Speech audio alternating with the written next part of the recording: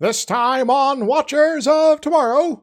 Under the sea, under the sea. Darling, it's better down where it's wetter. Take it from me.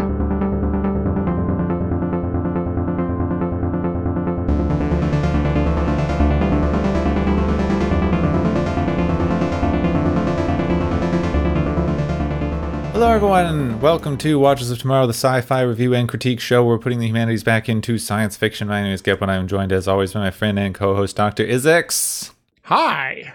Aren't you glad we didn't do a full musical score that time? Yes. Me singing alone is a little easier to sort out there. Alright, this week, it's Space Atlantis, basically. Kinda, yeah. Not Atlanta, Atlantis. Slightly different. And also just, oh my god, these names. This episode is called the Ambergris Element.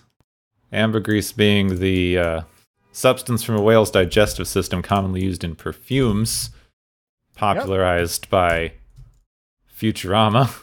Yes. or was it popularized by this episode, then repopularized by Futurama? Oh, I guess. We will never know. People who did Futurama were very inspired by a lot of old sci-fi things, so it could be. Yes. Oh, maybe we can get one of them on the show to tell us yes or no at some point. That would be fun. That would be interesting. So we have lots of random questions about things you referenced. Were you actually inspired by this, or was this something that came up? So this episode is written by a longtime veteran who we've gotten several things by already, Margaret Arman, who previously did Game Masters of Triskelion, Paradise Syndrome, apparently was one of the people who ruined the rewrite of the Cloudminders in animated series, so our most recent episode was also responsible for Lorelei Signal. I hope this episode's better than that one. I can't decide. I will say this one's, I guess, less offensive. Yeah, less offensive, about as meaningful plot-wise, I guess. Yeah. And we have an uncredited voice of Lou Schimmer. I think Schimmer, possibly. Schimmer. Who was one of the co-founders of Filmation and a producer for the show, who did several voices from here on, just random people in the office voice acting sort of thing. He was in Ghostbusters, Brave Star, She-Ra, Princess of Power, and various other roles in various times throughout Funimation's long history there. So going back to the mid-60s with the New Adventures of Superman. And that's just his producer credits. Oh, crap. I mean, it was just a producer and a co-founder, so I think he's just done random uncredited voices. Yes. Also, 8 credits as Self. Ghoulie in a docu-comedy. I don't know what that is.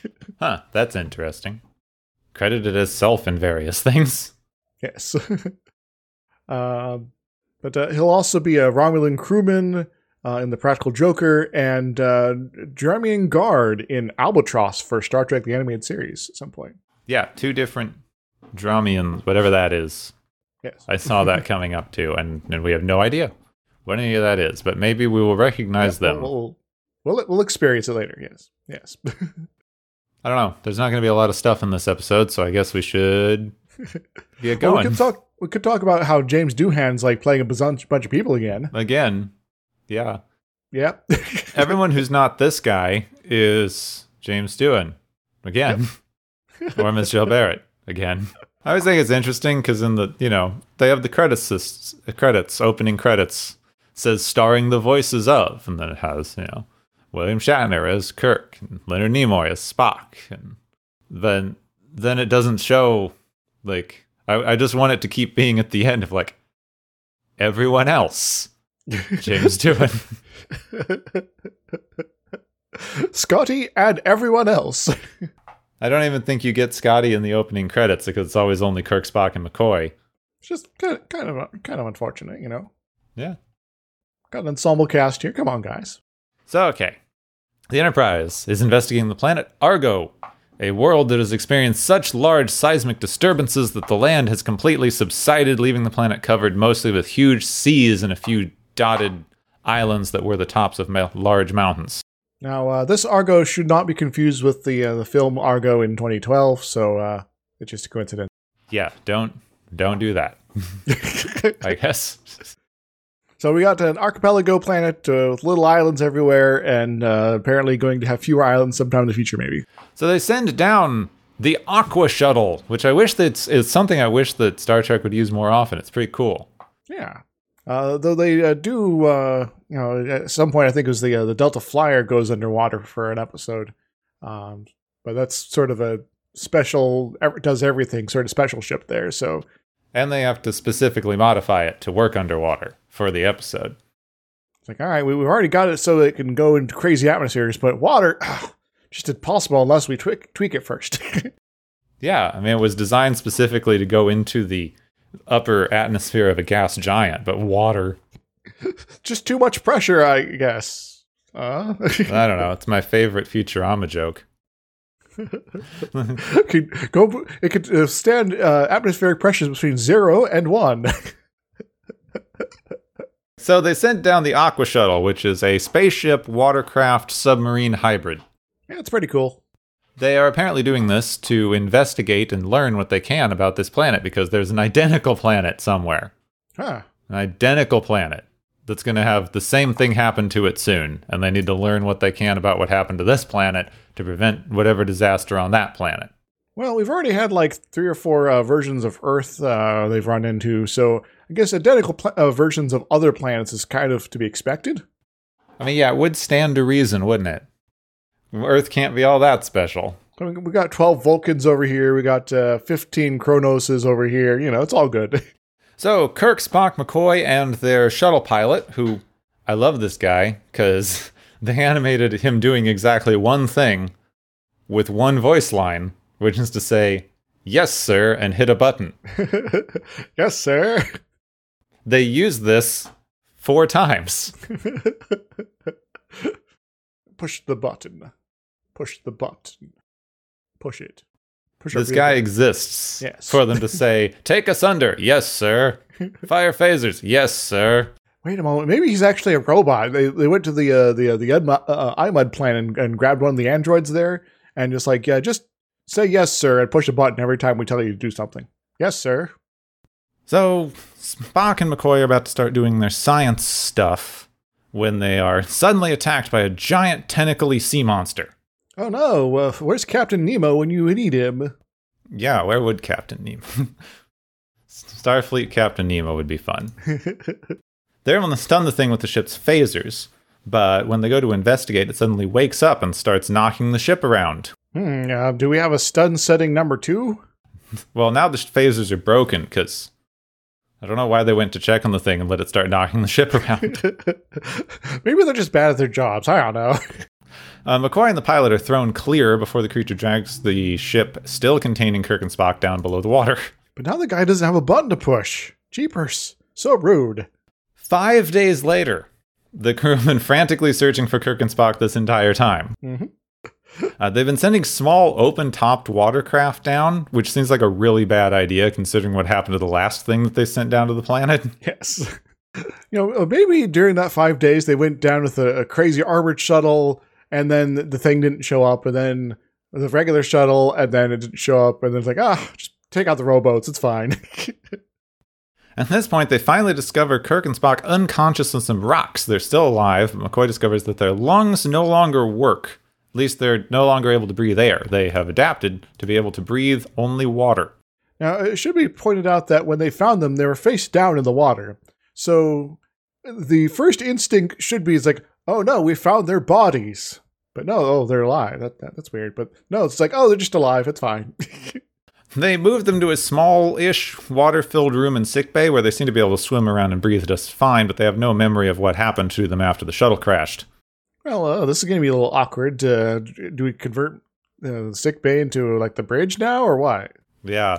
McCoy discovers that these changes are actually artificial mutations that were induced by a series of injections at strategic points of a compound that McCoy's never identified before. Never found.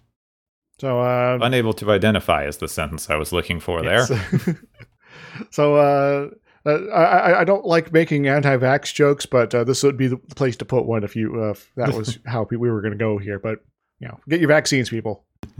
Now, Kirk thinks that the answers must be down beneath the water, but McCoy and Scotty both voice concerns about their inability to explore with shuttles and that they can't pick up anything down there on the sensors. But as Kirk points out, he and Spock can go down there just fine without worrying because of the water breathing thing. Also, he can't really command a ship in a tank for the rest of his life.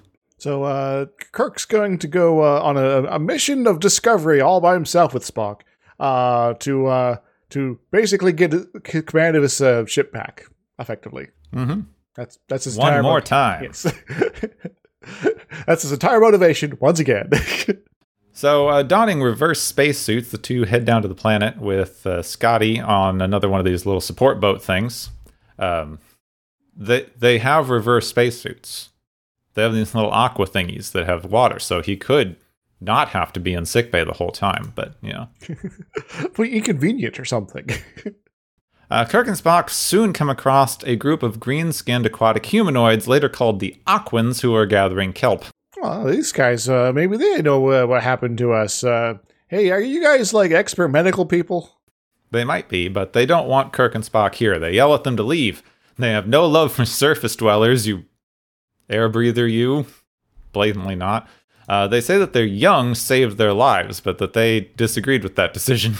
Well, this is an awkward situation. The people with all the answers don't want to talk to us because of some sort of weird disagreement. Yeah. Huh. So, the Aquans leave. Confused but unperturbed, Kirk and Spock follow to an undersea rift where they emerge from this to find a large Aquan city. Wait a moment, another hidden city? This one's not tiny, is it? No, this one's huge.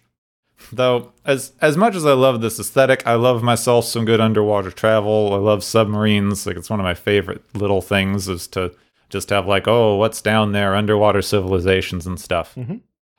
What are these buildings for? That's a good question. There's no weather. They're all in the water. There's water inside and outside of the buildings. Well, maybe it's to keep out the big crazy snake tentacle monster, Thalio? That could be. They are soon caught in a net and brought before a council of Aquans, who are somehow managing to sit down. Maybe they, I don't know, maybe they've eaten rocks or something like that, so they're less buoyant. Yeah, they could be. But it's just none of the stuff here makes sense for being underwater. Yeah. There's a SpongeBob quote. Like, they sent a note and the letters run. He says, some people have no idea of the physical limitations of living underwater. Well, onto the fire.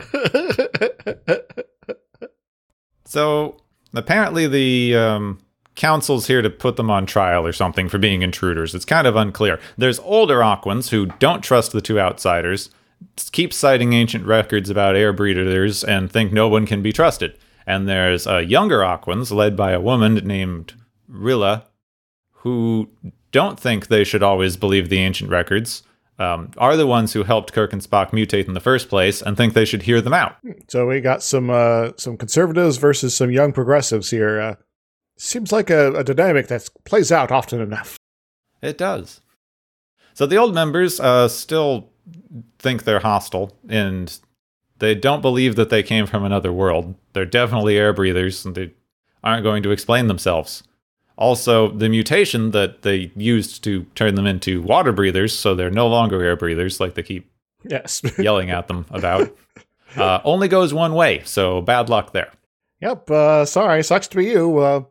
So I guess you're going to have to live with us now because you're not air breathers, but you're air breathers, so you can't live with us, so go away. So, back on the surface, Scotty gets a warning from the ship that there's soon going to be a massive sea quake that's going to destroy everything in the area, and they need to warn Kirk and Spock before it hits. Scotty moves the boat closer to where he thinks they went in order to get a better signal, but the boat is also seen by the Aquans, who use it as evidence of Kirk and Spock's treachery, and they're taken to the surface and tied to some rocks to suffocate to death. Now, it should be pointed out that before this, that the Aquans explicitly state that they don't like hurting people and don't want to kill people. So, yeah, they're now trying to kill people. Yes, they explicitly say, like, hey, we're peaceful and whatever, not like you air breathers. Well, let them go suffocate while they're tied down. Oh, but it wasn't us who killed them. It was the air. Yeah, our hands are clean. They're supposed to be air breathers. If they couldn't take the air, then that's their problem, not ours. So Rila comes and tries to get them out, but she is too weak to take a net off of them, which is unfortunate. Kirk sends her off to find Scotty, and she brings the boat back with help. Now reunited with Scotty and back in the water, Rayla exposits. Exposition time. Hooray, we're finally going to get some clues of what's actually going on here. Finally. So, the planet was once peaceful, but water started to rise, and her ancestors developed a mutagen that would let them breathe underwater, because there's now a lot more water. The remnants of the surface people then started to fear and attack them, even though they were the same people, and they did this intentionally.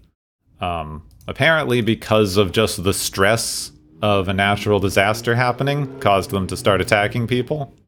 That's what they cite anyway. This is a little confusing as far as stories go, but I'm going to put it down to unreliable narrators, because apparently this was some long time ago. Yeah. Up indeterminate age, so. And this is why the mutation's only allowed to go one way, because they're racist. Maybe there was a lot more dynamics going on during that period, that maybe it was more than just, air breathers versus water breathers, because they were coming from the same civilization nominally, but maybe there was some sort of social division that was actually at play here, that, and so the water breathers now were like the descendants of the rich people that had access to the means to escape their dying planet, while everyone else had to get screwed over.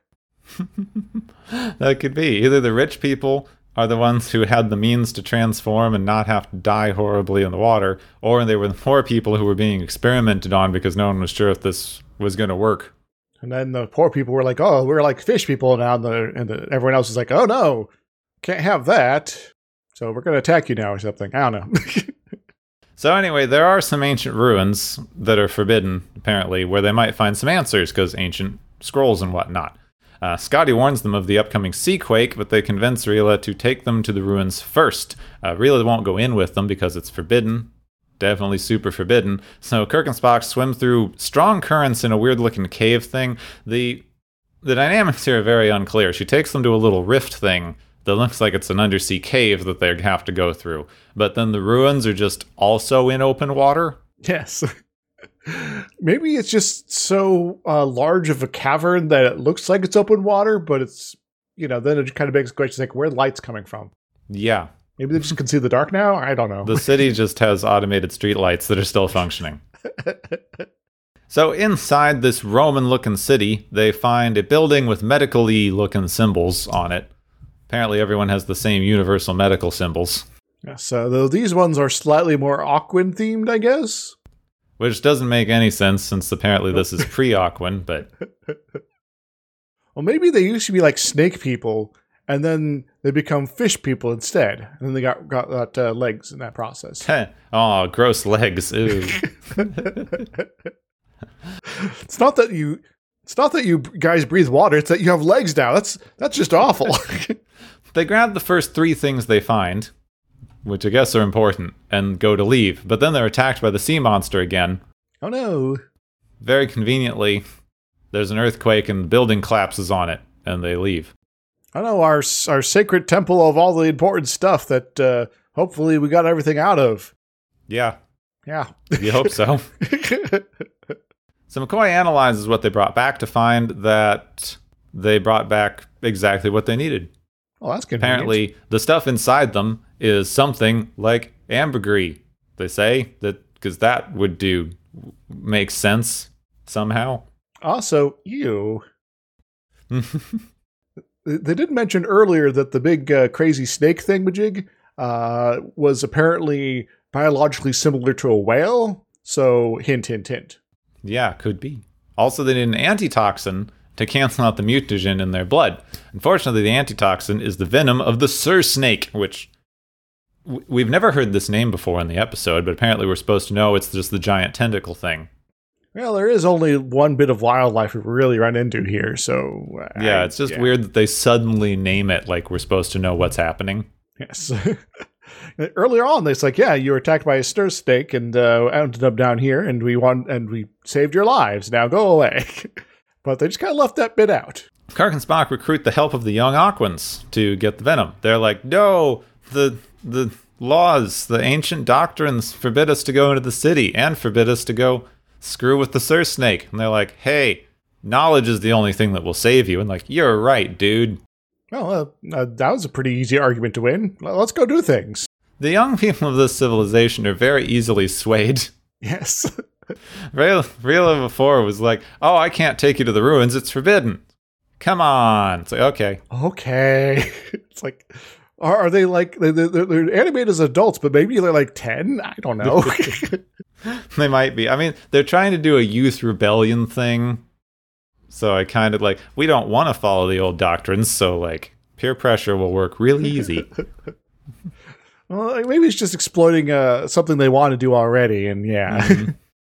So they find the snake that got knocked up by the building and catch it in a net before it wakes up. They grab just enough venom before the quakes hit again and the snake is squished now. Oh no, our Sir Snake is no longer going to be threatening us the rest of the episode. Also, we might not have enough venom, so that sucks. Yeah, this is the third time this thing's gotten passed out, so maybe it'll just show up again and just attack the ship out of nowhere. Who knows? It's like suddenly it's like, wait a moment. We're on the Enterprise. It's attacking, though. It's here. How did it get here? I don't know. So McCoy prepares the antitoxin for them on board in the aquarium tank thing. He's not sure of the dose, but he doesn't have enough to test because they were only able to get just enough. So if he gives them too much, the mutagen will be made permanent. Dun, dun, dun. That seems confusing, but okay. Yeah. Really confusing. Kirk knows first. For a minute, it almost looks like he's going to go full fish man with scales and a fin and everything, but soon the mutation reverses, making me really wonder if inside of the tank was the best place to do this. Yeah, because like, oh, his lungs are starting to transform to be how they were before. Well, he's passed out underwater. Yeah. Maybe we should, like, I don't know, get him out of this tank, maybe? Yeah, you'd hope. So after Kirk and Spock are returned to normal, they bring the Aquan leaders on board using their reverse scuba suit things, and show them how they can now use the ship's phasers to redirect the quakes, thus saving the city. So you guys need to be like more chill about people that you don't, you're just meeting for the first time, and not just assume all sorts of horrible biased things about them, you know? Yeah, one would hope. So back on the planet, the quakes have caused the old city that they were in before to rise up out of the sea. Rayla says the young people will now use the anti-mutagen thing to become air breathers again and go explore the old ruins. Seems unnecessary to completely change your body, but fine. Kirk's glad that they figured out the thing with the phasers. Yeah. Because they just immediately said, like, hey, we can use phasers to redirect earthquakes. Like this was a thing they knew already. Then at the end, they're like, I'm glad we figured out the thing with the phasers to redirect earthquakes. That will help us save the other planet. Now, there was a little bit of an off-handed comment about also in their sacred scrolls that they found that there was something useful on that, but it wasn't really sort of delved into other than, now we have the solution. Yeah. Now we have the magic solution. It's like, wait a moment, we could do this. We've acquired enough knowledge about biological mutation and also tectonic activity from these ancient scrolls that we just happened to stumble across at the right time before they were all possibly destroyed, that we're able to solve this problem. So this is all very contrived. Yep. Very, very, very contrived. But that's a Star Trek, animated series sort of trope at this point. So, as you do, I guess. Yeah, we had to figure out how to do this thing. Oh, we figured out how to do this thing. Okay, then. Good job. What next impossible thing we're going to do next, eh? So they express a little bit of concern that now with the young people who are going to live on the surface, maybe they'll lose touch again and fight. And the older council members go, no, we'll write an edict to forbid that we lose touch and fight. And the young people go, well, that edict we'll listen to. But not your kids. They'll ignore it. Don't worry about it. That's a future you problem. Yeah. Also, they seem really hung up on edicts solving all their problems, and that hasn't worked so far. So, yeah, the edicts definitely work and have worked and will do exactly what we need and want. Like they didn't Yeah. So that was an episode. Yeah, that was definitely that. So what do you think the big lesson is for this week's outing? It seems to be a weird mix. I mean, it's not bad because it's interesting that they kind of did a both thing in this, because before we've definitely gotten sort of, especially original series episodes of like, those teens, listen to your parents. Listen to your parents or everything will be terrible forever. Yeah. But now it's like the younger folk are actually like, yeah, we were actually kind of right here, and we're just kind of scared of like defying you because, our society's like that. Yeah, this one's first off, it's a pretty like, yeah, the younger people were kind of right. They were just worried about defying the older people. So there you go. But also, it's sort of a like, both sides have a little bit to listen to. Like, y'all old people are xenophobic and weird and whatever, but like maybe some of the old edicts existed for a reason. You just maybe should know what it is and communicate it better. But it gets back that unreliable narrator sort of stuff, that if you're going to be separated from the events and the causes of why these things are laid down, you can very easily lose track of why something was established in the first place. And so it stops being it's like, oh yeah, we have this as a rule because, eating the crazy sponge over there will actually kill you. So don't do that. Now it's forbidden to go anywhere near it. And if you do, you'll be punished by us or the gods or whatever. And people are like, oh, well, if it's just sort of this weird sort of external authority claiming this, and and they don't seem to have any good reason for it, maybe they're full of crap, and I'm going to go touch the sponge. They need reasons for the like edicts and stuff in order for it to make sense, so you know what to follow, which seems to be a bit of the message, because at the end they're like, well, we'll make an edict that we have to be friends. And they're like, well, that one we can listen to. So it's really kind of it's an interesting ending, because they depicted the older generation as wrong basically the entire way through, which is kind of an interesting choice here. Mm-hmm. But then at the end, the older generation kind of comes around and is like, we'll use the things we understand to try to make sure that we don't lose touch. And the younger generation goes, that seems like a good idea. So both of them learned something, and now they're going to listen to each other and work together from now on, which is a interesting, like it's always portrayed usually as like, either the younger people are always right and the old people are just going to hold them back, or the older people are always right and the younger people just have to learn to listen. But we got a little bit of a coming to terms here. It's a little, hokey, but it's something, I guess. But I will say that the political philosophy most on display here, as far as their society go, is sort of like old school conservatism, where it's very much all right, so this is how our society is working, and we have these sort of collection of ideas, axioms, assumed rules, traditions, etc., that have been, established to work for us, and so we are going to keep following them, in fear that if we try anything else, great disaster will happen, And so you have this institution of the tribunal, whatever it is, council of elders and sometimes young people, sort of ruling the society, and this keeps coming back to the established doctrines that they've been following, and that's like we have to go with this because we must, because that's how we are, and it's gotten to the point where, as I mentioned before, they've sort of lost track of why they're sort of doing this. Is it because this is how it works and this is how we keep ourselves necessarily safe? There is some hints of that, but it is very much comes off as we've taken it overboard. We're going all the way to be an assumed thing as opposed to something we actually believe. This is I guess it's there's very little difference between those two, but one is something that you have thought about and decided that I'm going to adopt this as a philosophy, versus I'm just going to adopt this as a philosophy without thinking about it.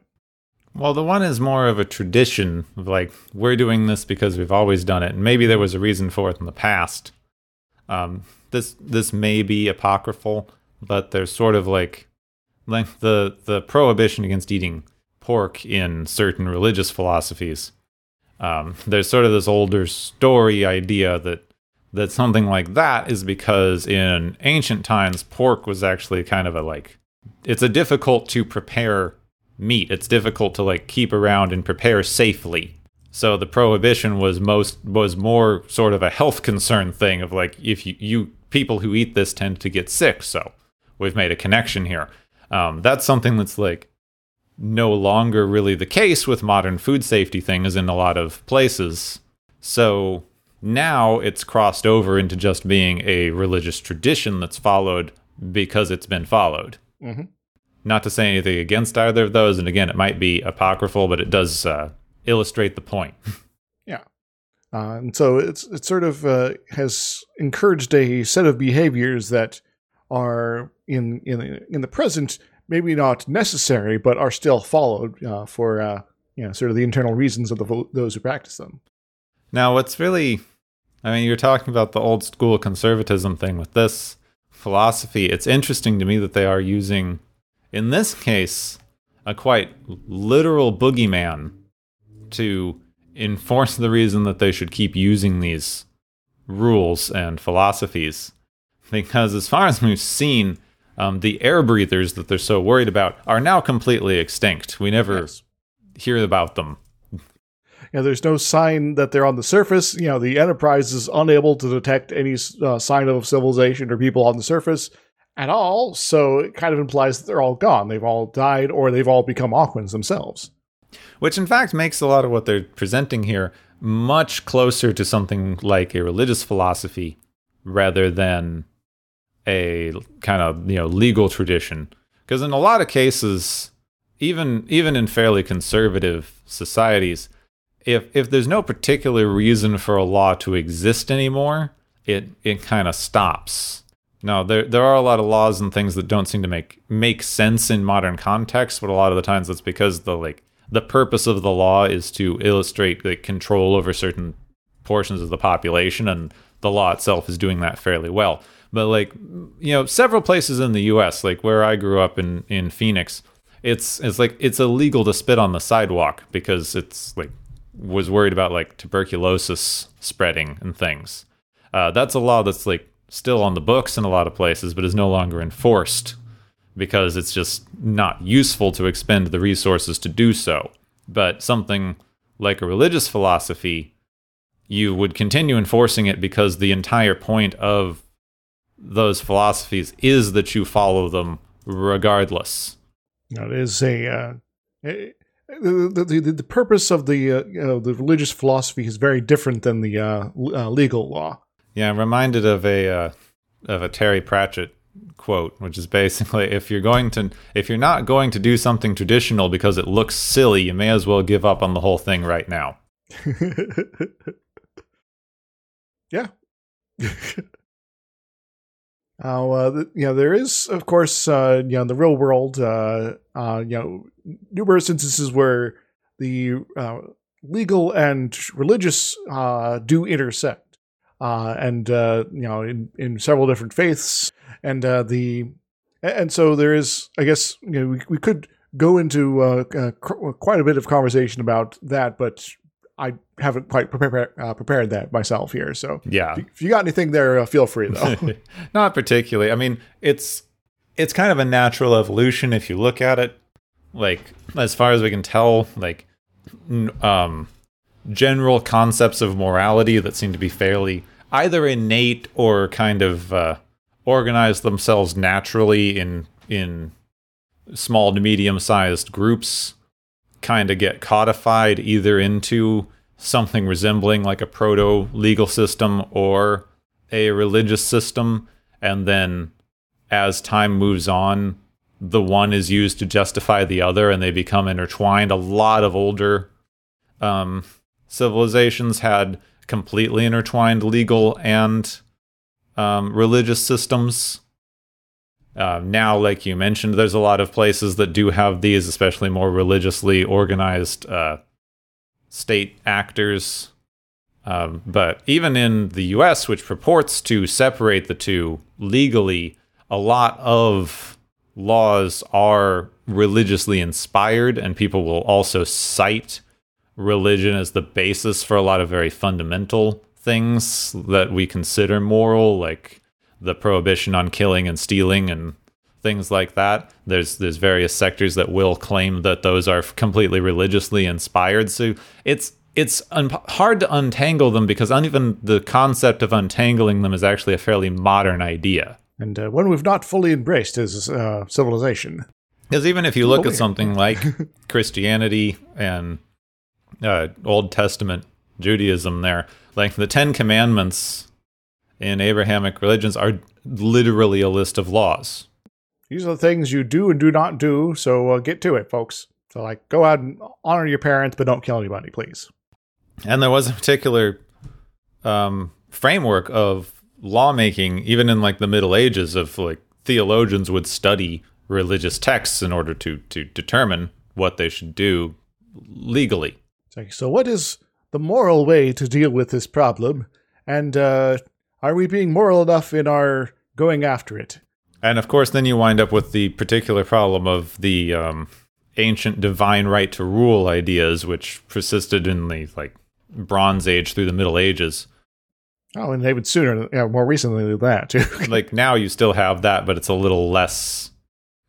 Most people don't literally say that the ruler is the personal on earth personification of God, but it's they still maybe want to act like it. Mm-hmm. And then you wind up with a problem there, because if the king is literally God, then anything the king says to be legal is God saying it. So you basically have a completely integrated legal and religious system in those cases. So I guess be careful if you're hanging out with the King of Rome. But yeah, that's not, I don't know. Like we said, that wasn't where we thought the conversation would go. We try to prepare stuff for these things, and then sometimes we wind up on a wild tangent. Yes, so do you want to talk about ambergris instead? Sure, let's just whale gook. So do you know what ambergris is? It's some sort of excretion inside of a whale's digestive system. I think it might be kind of like a thing that forms around a impurity or irritant. Kind of. There is a hypothesis out there that it is generated by sperm whales specifically, and no other sort of whales, but specifically just them, when they are needing to get something through their digestive tract that is generally physically harder for them to pass. Say, the beak of a giant squid. So, speaking of giant tentacly monsters here, so this it sort of forms up and very slowly, and it's I guess forms around it or near it or as a response to, and maybe whatever it was trying to deal with is already passed, and it just keeps building up because oh no, it's probably buried in there somewhere. My body doesn't know how to stop for a while, and then it just does it for a while, and then there's this big giant lump of gunk inside the digestive tract, and it needs to go somewhere eventually. And so unless the sperm whale dies, it tries to pass it, aka poop it out. So it's not quite poop, but it's similar, I guess. Well, I know that it's valuable for one being rare, that comes from one particular kind of whale that dumps it out into the ocean. Mm-hmm. And also there's this weird thing in perfume making. Lots of people probably know this already, but you think of perfume as a good smelling thing. That's the general purpose. But you also have layered scents in there. And this is one of those, yes. They have a thing that's generally called a base note, which is usually a really heavy, by itself, fairly unpleasant scent, like your musks and things. And ambergris kind of falls into that category. It smells god-awful. Yep. But you can use it as the base note of a perfume, which then contrasts some other things. And when you have everything together, it's actually better as a more complex profile than just having a lot of good smelling sweet things in there. Yeah. So this material that has a kind of sea-based fecal odor for all that nastiness there. If you reduce it to the right amounts, it then is sort of a contribution to that whole range of experience there. But it also, the sort of, I guess, the active chemical there can also be used to help be a fixative in the perfume, which helps meddle around with the vapor pressure and such, so it actually lasts longer too. Oh, so it's both contributes to the scent as well as is chemically useful for it. It's currently prohibited because whales. Yes. Searching for ambergris kind of endangered the whales in the first place there. Yeah, because it's even like people's like, oh, we're going for whale oil. No, it's mainly actually people wanted to have perfumes, and so they're gonna kill like 50,000 whales a year, and suddenly there's not so many whales anymore. Whoops. And so they're like, maybe we should like chill out on this and look for alternatives. And eventually, they did come figure out what the active chemical was specifically. I think the 1940s, maybe, and was able to synthesize it synthetically. So you can get the effectiveness of legit ambergris there with a artificial substitute, because it's just basically what you were going there for the first place. Just sort of made in a lab as opposed to in a whale stomach.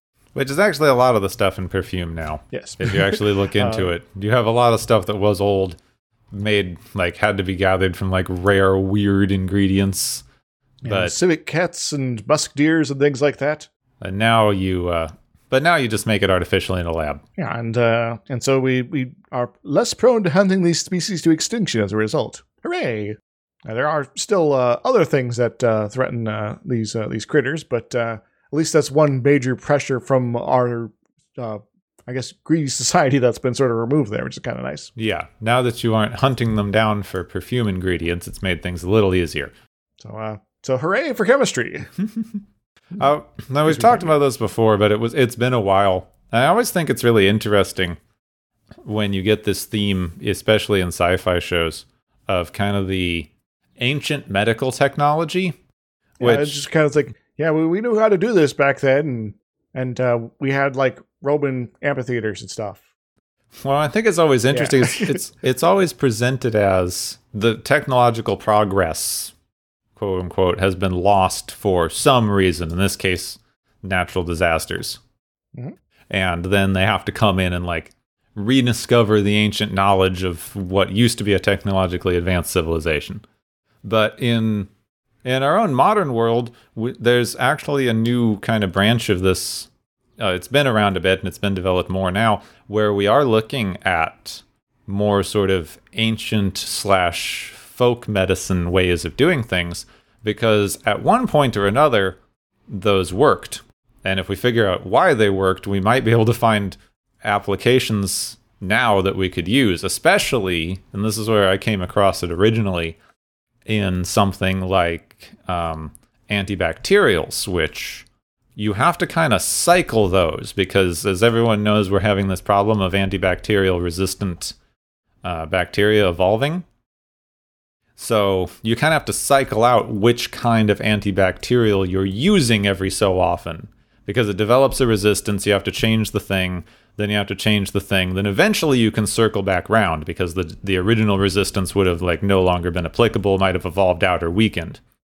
So they're finding ancient antibacterial methods, which they are then testing, and then we could possibly use again, because these things were used, maybe 1,000 years ago. The bacteria no longer have immunity to those ancient methods, and now that we know what we're doing, we might be able to actually apply them more consistently in a way that would be more helpful and consistently useful than the way that they used to be used before they even knew what antibacterials were. Indeed. So we could potentially have effectively a system in place where we sort of have intentional cycles where we go through different methods here, and we're always going to be able to effectively keep the bacteria in check to a certain percentage for how effective our strategy is.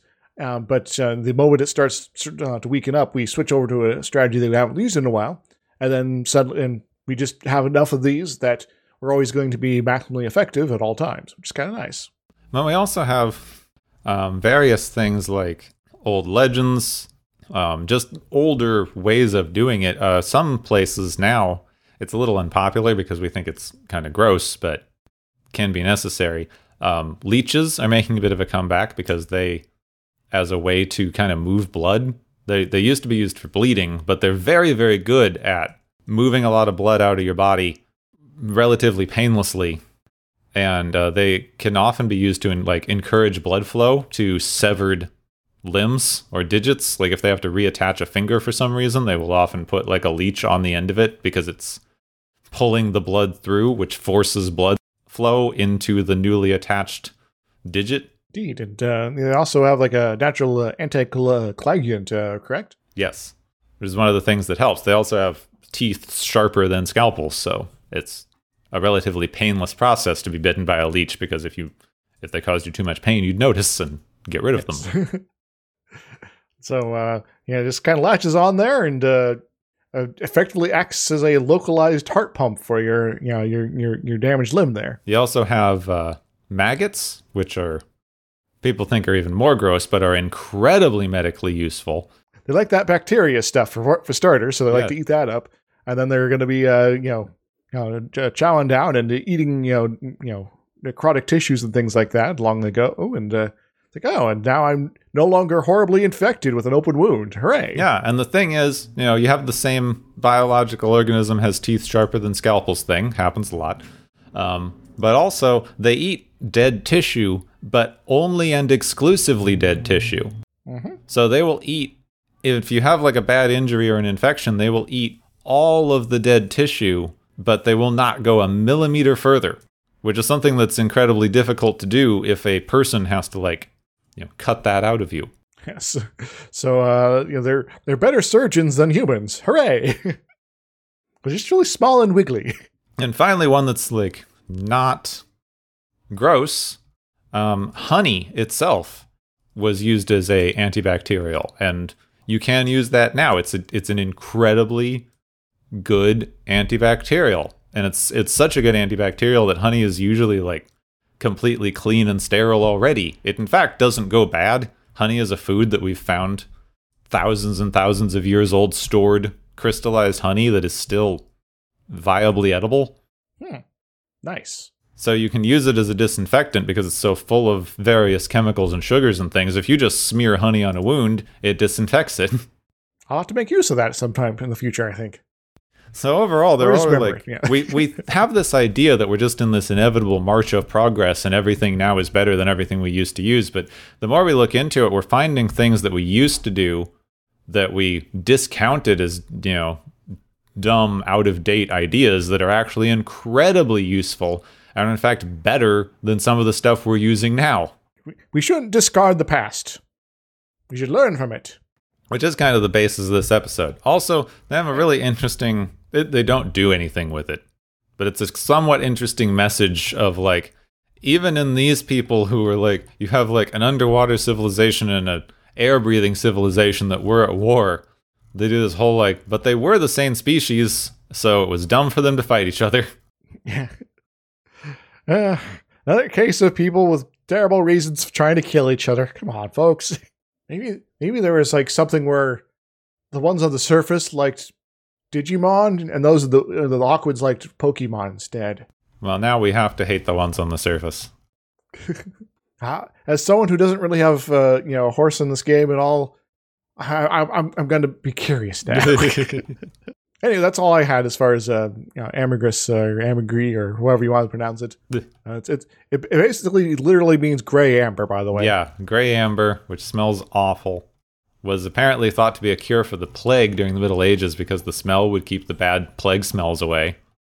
Yes. Happens. So, because it's all about the fumes and the vapors, not the tiny bacteria and viruses and things like that. It's all about the bad smells, and obviously, that's all you have to fix. Miasma. Oh, and Here's a little random bit of information I've run across. Apparently, Charles II of England apparently liked to eat it. Ew. Yeah. Ew. I'm not sure if how accurate this is, but this is cited in a couple places here. So on that note, yeah. Well, I think we've already gotten more than we possibly expected out of this episode, so I think maybe it's time for the Galaxy's favorite game show.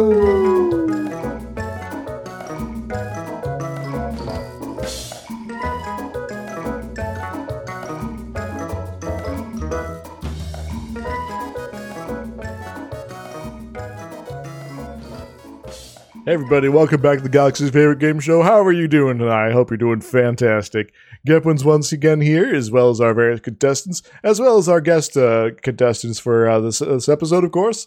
And they've been racking up various points, and we are about ready to hand out some prizes. So our first one today is the What Prime Directive prize, which goes to the crew of the Enterprise for very specifically interfering with the development of a pre-warp civilization, altering their entire arc development, and for what reason? To get so that Kirk can, go back to commanding from the bridge. What do they win, Gepwin? They win another one of these missions to go out to where ships are mysteriously disappearing.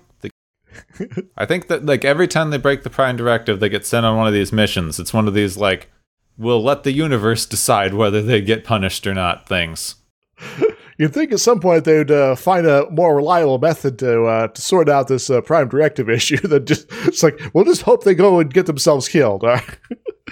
Our second prize is the Pro-Life Hypocrisy Prize, which goes to Domar and the Aquan Tribunes for being we cherish all life and, we won't kill people. But then they put Kirk and Spock up on the surface to suffocate later. What do they win, Gepwin? They win writing their pro-life stuff down as a decree or edict so that they'll actually follow it. Apparently that's what you need to do in this society instead of just saying it. Yeah. This is a tradition, but not part of the official doctrine, so we couldn't follow it. Ho ho! Thus you get to die now.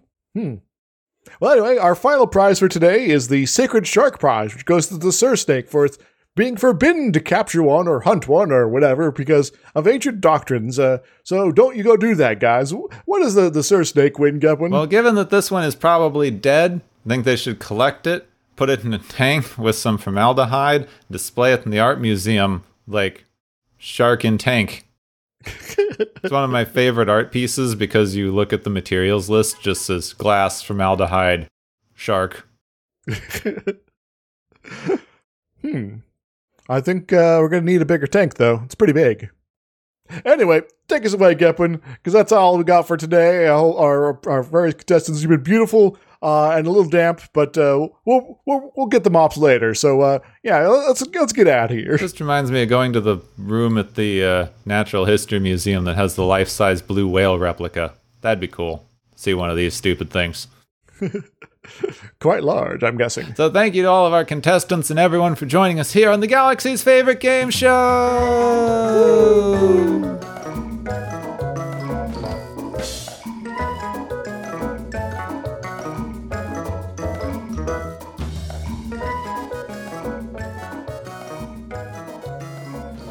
So who's a big fluffy kitty? There's a big fluffy kitty. Actually, I'm not sure if 100% named after, canonically there, but definitely inspired by a giant cat civilization from the Ringworld novels. Yes, who wrote those Ringworld novels?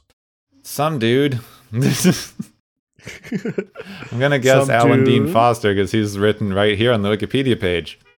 Now there is someone else who was involved in this episode. Larry Niven? Yes. What did you do, Larry? He wrote the Ringworld. Oh, okay. That makes sense then. Ringworld. Who's this Alan Dean Foster dude then? It's a good question. I don't know. Alan Dean Foster. Star Trek Log 10. Oh, he wrote a full-length novel based on this. Expanded to become the first half of a full-length novel by Alan Dean Foster. Okay. So Larry Niven wrote this episode, who of course did Ringworld, as I just said. I've never read these. I just saw a thing about it a while back. Yeah, I'm guessing Dom Noble's video? Yeah. Yes, me too. No, I've been vaguely familiar with the Ringworld stuff for ages, and it's I guess partially because of this episode. It's like, oh yeah. Also, I know people who have read it. So I've been vaguely aware of Ringworld for a while as one of those things that everyone tells you to read because it's like super good sci-fi, and then I never got around to it. Yes. So maybe I will one of these days now that we have to do this, but probably not before next week. I'll have to read a synopsis, and y'all should y'all should go watch Dominic Noble's video about it, because it's a pretty good synopsis. Yes. Though I will say that it has very, very minor connections and all to what's going on here, other than there's this species, a big fluffy kitty. Yes, but same author, which is fun. Also, Yes. so next week's episode is called The Slaver Weapon, which I don't like the sound of. Not one bit. Yeah. Yeah, but it brings up all sorts of horrible associations potentially there. Yeah. But if I mentioned the big fluffy kitties are kind of evil. Yeah, evil big fluffy kitties. As all big fluffy kitties should be. So basically just cats. Yeah. I like cats. I'm a cat person myself, but I understand they're inherently evil, so that's all good. But okay, that's next week. So join us next time for Big Evil Cats on Watchers of Tomorrow. Next time on Watchers of Tomorrow, who's the big evil fluffy kitty? You are...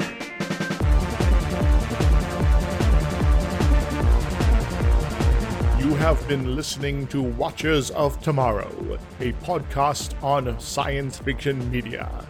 Find and follow Watchers of Tomorrow on Podbean, YouTube, Spotify, iTunes, Google Play, Stitcher, Pocket Cast, Spreader, Digital Podcast, and perhaps many more to come. If you enjoy our podcast, make sure to subscribe for more. And where possible, make sure to rate your experience or leave us a review. You may find Gepwin on youtube.com/Gepwin and Twitter @Gepwin. You may find me, Dr. Isix, on youtube.com/Dr. Isix and Twitter @IsixLP. Music is Waveform and Maury's Principle, both by DRKRN. You can also check out the Watchers of Tomorrow Discord channel. Make sure to share the experience with your friends, family, enemies, and alien overlords. If you feel you are suffering from transporter syndrome, please be aware that the next time you step off the transporter, that you, that is now, no longer exists.